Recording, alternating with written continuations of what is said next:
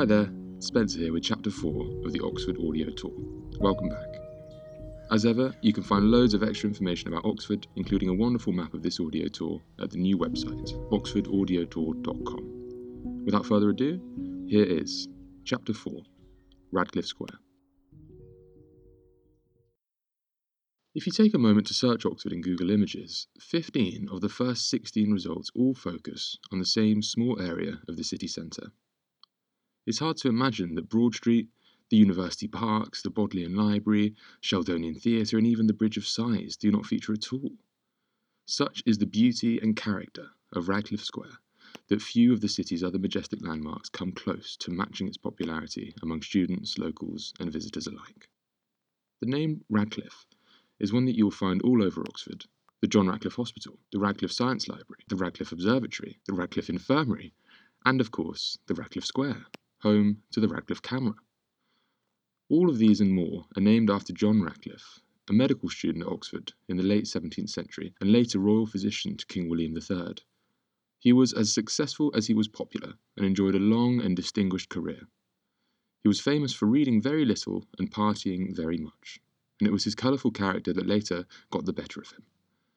The story goes that he was at a party in Covent Garden in central London when the palace called for him, explaining that the Queen required his urgent attention. He refused the request, explaining that the Queen could wait until morning. This was shortly after he'd offended King William. While inspecting the King for suspected gout, Radcliffe remarked, "Why truly, I would not take your Majesty's 2 legs if they came with your 3 kingdoms."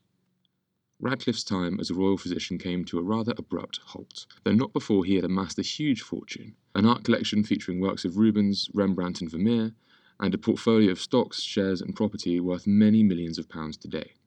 When he died, he left his fortune to charitable causes, including a new infirmary in Oxford. Every corner of Radcliffe Square features something beautiful and historic. The old Bodleian Library sits to the north, All Souls College to the east, the University Church of St Mary the Virgin to the south, and Brasenose College to the west. The focal point is of course the famous Radcliffe Camera, the stunning landmark, which is very much the de facto poster child of the city and university.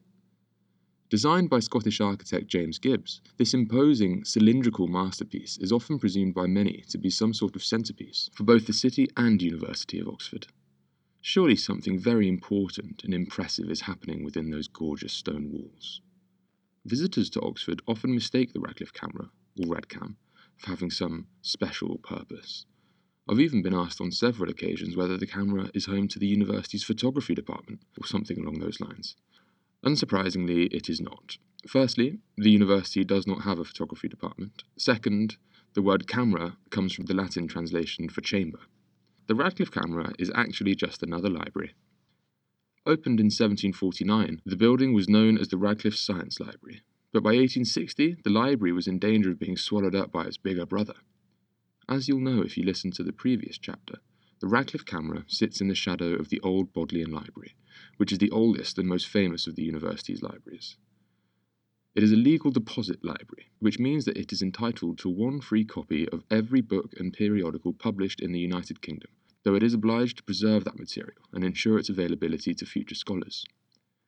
The Old Bod, as it's known in the city, has held this status since 1610, so you will not be at all surprised to hear that the collection of the library is not only very large, but very fast growing. It is said to be collecting books at such a rate that they require around 3 miles of new shelves every year. The library required more and more space, and in 1860 the Radcliffe Camera became an extension of the wider library.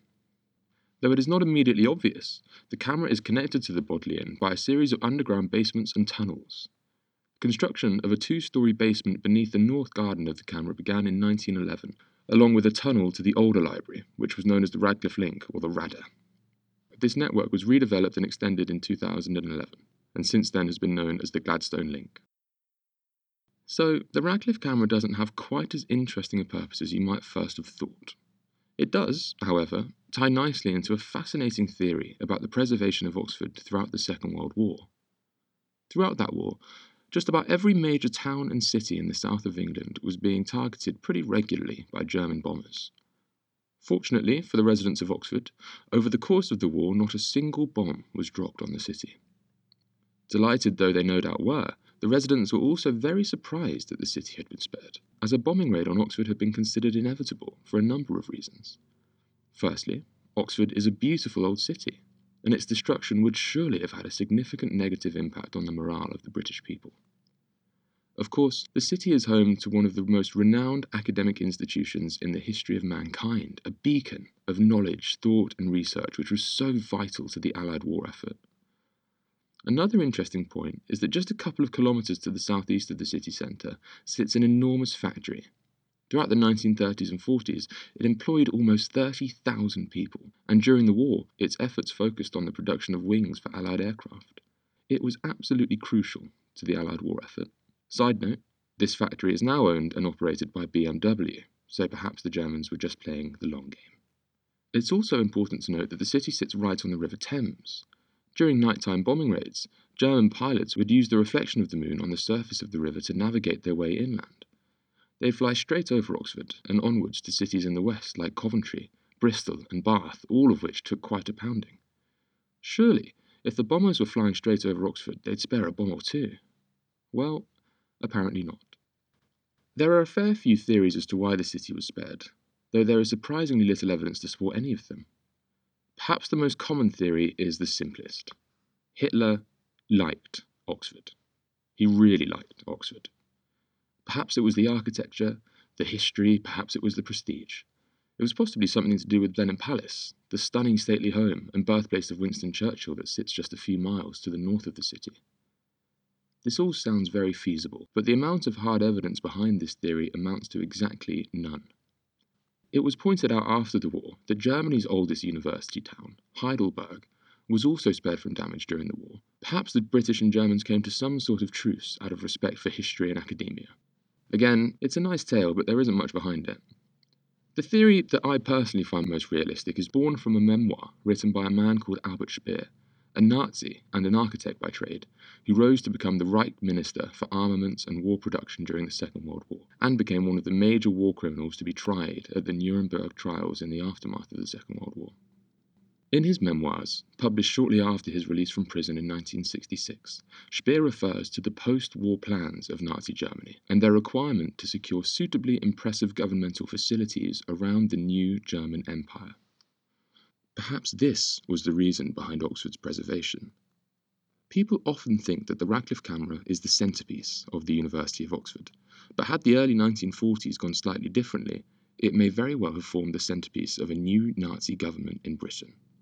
Bear in mind that every building in Radcliffe Square outdates the mid-20th century by at least a few hundred years, and so it's not too much of a stretch to imagine that in this alternative timeline, the only visible differences in the square might have been the addition of those large red swastika drapes that they dangled over all their buildings. A very scary thought indeed. I invite you now to walk over to the main gates of All Souls College on the southern face of Radcliffe Square, or to the left of the Radcliffe Camera as you look at it from the old Bodleian Library. All Souls is rather an unusual place. It's the only college of the university that does not offer places to students. It is without doubt the most difficult to get into, as proven by the fact that the college offered what was often referred to as the most difficult exam in the world until only a couple of years ago. It is also host to perhaps the most unusual party that you will ever have heard of.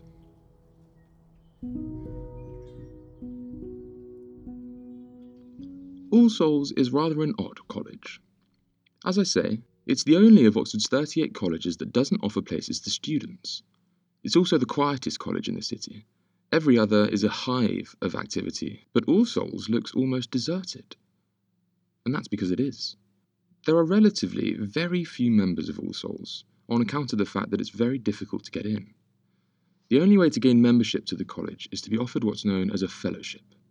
For the record, fellowships are typically given out to individuals who have done a particular service to a college, whether that be to a long-serving or highly regarded academic or researcher, or perhaps in return for a financial donation. There are a number of fellowships on offer at All Souls, but certainly the most well-known, and the only one that is open to application, is known as the Research Fellowship. To apply for the Research Fellowship, you must be a current or recently graduated postgraduate student at one of the other colleges at the University of Oxford. Around 80 applicants, the very best students from around the university, are invited to All Souls each year to sit a series of entrance exams. the applicants gather at the college for the last weekend in September to sit 4 3-hour papers. The first 2 are specialist papers and relate specifically to each applicant's field of study. The final 2 are general papers, where candidates have a selection of questions to choose from. Past examples of these papers are actually available on the All Souls website, and they make for some really interesting reading. There are a huge selection of questions for the applicants to choose from, and some of them are quite unusual. My favourite comes from the 2015 paper. The question was, and I would suggest that parents cover their children's ears about now, does the moral character of a sex orgy change when the participants are wearing Nazi uniforms? You have 3 hours. Good luck. Until 2012, one of the general papers was swapped out in favour of an entirely different exam. Often referred to as the most difficult exam in the world, applicants would sit down at their desks, upon which a small envelope would be waiting. When the exam began, applicants would open up their envelopes to find a small piece of paper with one single word written on it. They'd then have 3 hours to write an essay on that one single word. All Souls have always been very secretive about this exam, but a few of the words have been shared by past applicants. Those examples include water, error, bias, and honesty. I am aware of a good story about this exam, though I must admit that I don't know for sure that it's true. Once upon a time, an applicant opened their envelope to find the word bravery written inside. They simply wrote down one word, this, before leaving the exam hall. I've no idea whether their one-word response to the one-word exam was accepted, but I do love the creativity.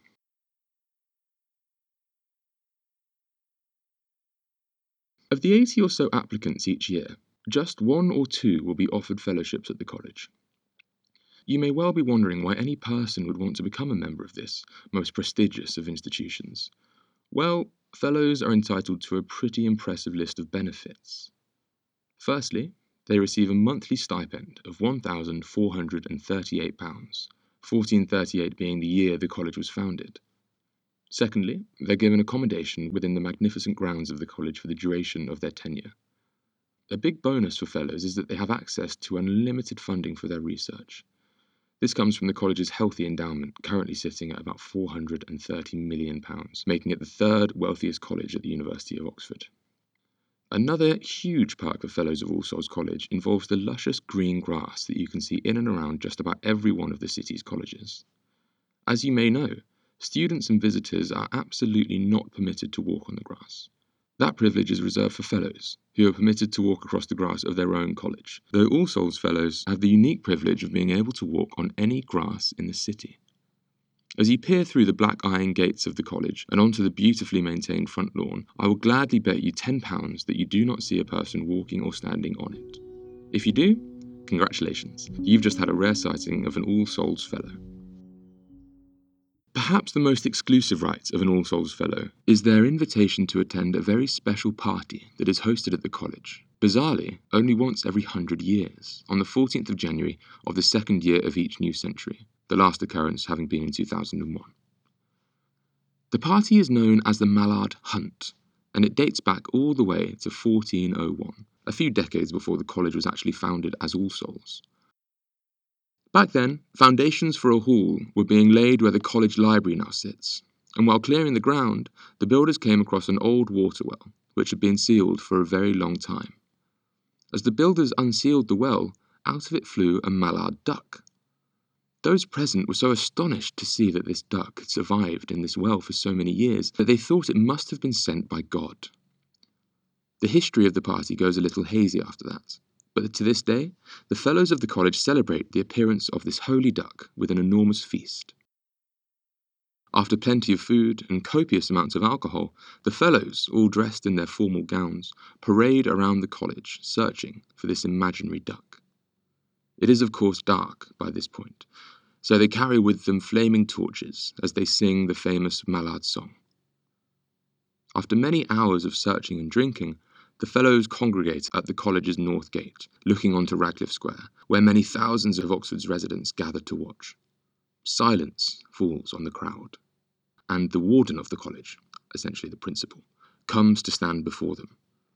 From behind his back, he pulls a spear with a recently deceased bloody mallard duck impaled on the top of it. He launches it into the air and announces, "Huzzah! We found him!" And the crowd erupts into cheer and applause. Following that, the fellows turn on their heels and parade back into the college, and the party is over, for another century at least. On now to the University Church of St Mary the Virgin, which occupies the southern face of Radcliffe Square. We spoke a bit about the Radcam often being considered the centre of the university by visitors to the city. But if any landmark in Oxford truly could be considered the centre, it would surely be St Mary's Church. The church has actually been here quite a while longer than the university. The earliest record of a church at this location comes from a survey conducted in 1086, so it's likely to have been constructed shortly after the Norman invasion and the arrival of Robert d'Oyley in Oxford. Over the succeeding centuries, it was regularly extended and rebuilt, most notably in 1320, when the two-storey extension was added to the north side of the chancel. Side note, this area is now home to a lovely little cafe called the Fulton Gardens, and I would highly recommend it. The oldest part of the church is the tower, which dates from around 1270 and has been referred to by numerous church historians as home to the most beautiful spire in England. The majority of the rest of the church was extended in the 14th and 15th centuries, and the original stonework was restored by Sir Giles Gilbert Scott in the 1850s. The church is free to enter, though there is a fee of £4 if you'd like to climb the 127 steps to the top of the tower. It's a wonderful exercise, and there is a fabulous view of the city from the top. As you wander around the inside of the church, you can see lots of interesting artefacts, such as the tomb of Adam de Brome, rector of the church in the 1320s, the remnants of some 15th century stained glass in the east window, and Cranmer's pillar, a stone pillar with a large chunk that was removed in order to support a platform on which Archbishop Thomas Cranmer stood during his own heresy trial in 1555. We'll be hearing a bit more about Mr. Cranmer and his experience in the church in a short while. So, the church is clearly very historic, rather beautiful, and as I'm sure you can guess, it has been of great importance to the residents of Oxford over much of the past millennium. But what does it have to do with the university? Well, quite a lot, actually.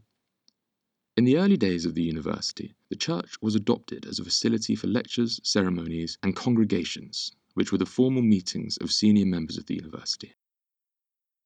In the early 14th century, the modest collection of the university's books warranted a library. St Mary's was chosen, which was the main reason for the construction of that two-storey extension back in 1320. The university library remained there until 1488, when the Duke Humphreys Library, above the Divinity School, took over the role. The graduation ceremonies of the university were hosted at the church for centuries, until 1667, when the Sheldonian Theatre was completed. Legend has it that students liked to get rather rowdy during their graduation ceremonies back in those days, and the chancellors of the university deemed it unfit for such ceremonies to take place on such holy ground. Perhaps the most famous event in the church's history took place in 1555, when it hosted the trial of three men, now known as the Oxford Martyrs. These men, Archbishop Thomas Cranmer and Bishops Nicholas Ridley and Hugh Latimer, were prominent Tudor Protestants, or evangelicals as they were known at the time, who had come to varying degrees of power and influence over the course of the English Reformation, that dark and profoundly consequential period that you may remember from the previous episode, which was one of the results of Henry VIII's inability to keep his pants on. It's a fascinating story, with betrayals, false promises, and executions, and I'll be telling it to you at the end of the tour, when you'll find yourself standing at the very point where those three men were, spoiler alert, burned alive at the stake. As you leave the church and head back into Radcliffe Square, turn left and head towards St Mary's Passage, the alley dividing the western face of the church with Brasenose College. As you walk down that alleyway, you'll notice two doors. The one on your left, a part of the church, has glass windows that peer into a modern office, and on the right, facing it, is an older, more ornate wooden door. The reason you're standing here is because of a man called Clive Staples Lewis, better known as C.S. Lewis, who was a student at University College and later a Fellow of Magdalen College, both of which are just a short walk down the High Street. We'll be talking more about him in a later episode, as his time in Oxford was very much intertwined with another popular author, his good friend J.R.R. Tolkien. But for now, let me tell you that Mr. Lewis was, for most of his adult life, an Anglican, and as such prayed and attended Mass at the University Church of St Mary several times a week during the 29 years that he spent as a Fellow. The door on the left, with the glass windows peering into the office, was, until 1982, an entrance to the church that was reserved for the fellows of the university. We can therefore say with confidence that Mr. Lewis walked up and down St. Mary's Passage countless times during his tenure as a fellow, and with that being the case, any fans of his Narnia novels may well recognise a few suspiciously familiar features on the old wooden door facing the church. First, I'm sure you'll notice the lion-like face carved into the centre, and secondly, the two fawn-like creatures decorating the eaves on either side. Could they have been the inspiration for Aslan and Mr. Tumnus? Perhaps. Coincidence? Very possibly. As you look at those engravings, think back to Lewis's books, or perhaps the films, if you've seen them, and try to recall the first thing that the children see as they climb through the wardrobe and tumble out into the snows of Narnia. Do you remember? It was a tall, black lamppost, identical, in fact, to the one on your right, back towards Radcliffe Square.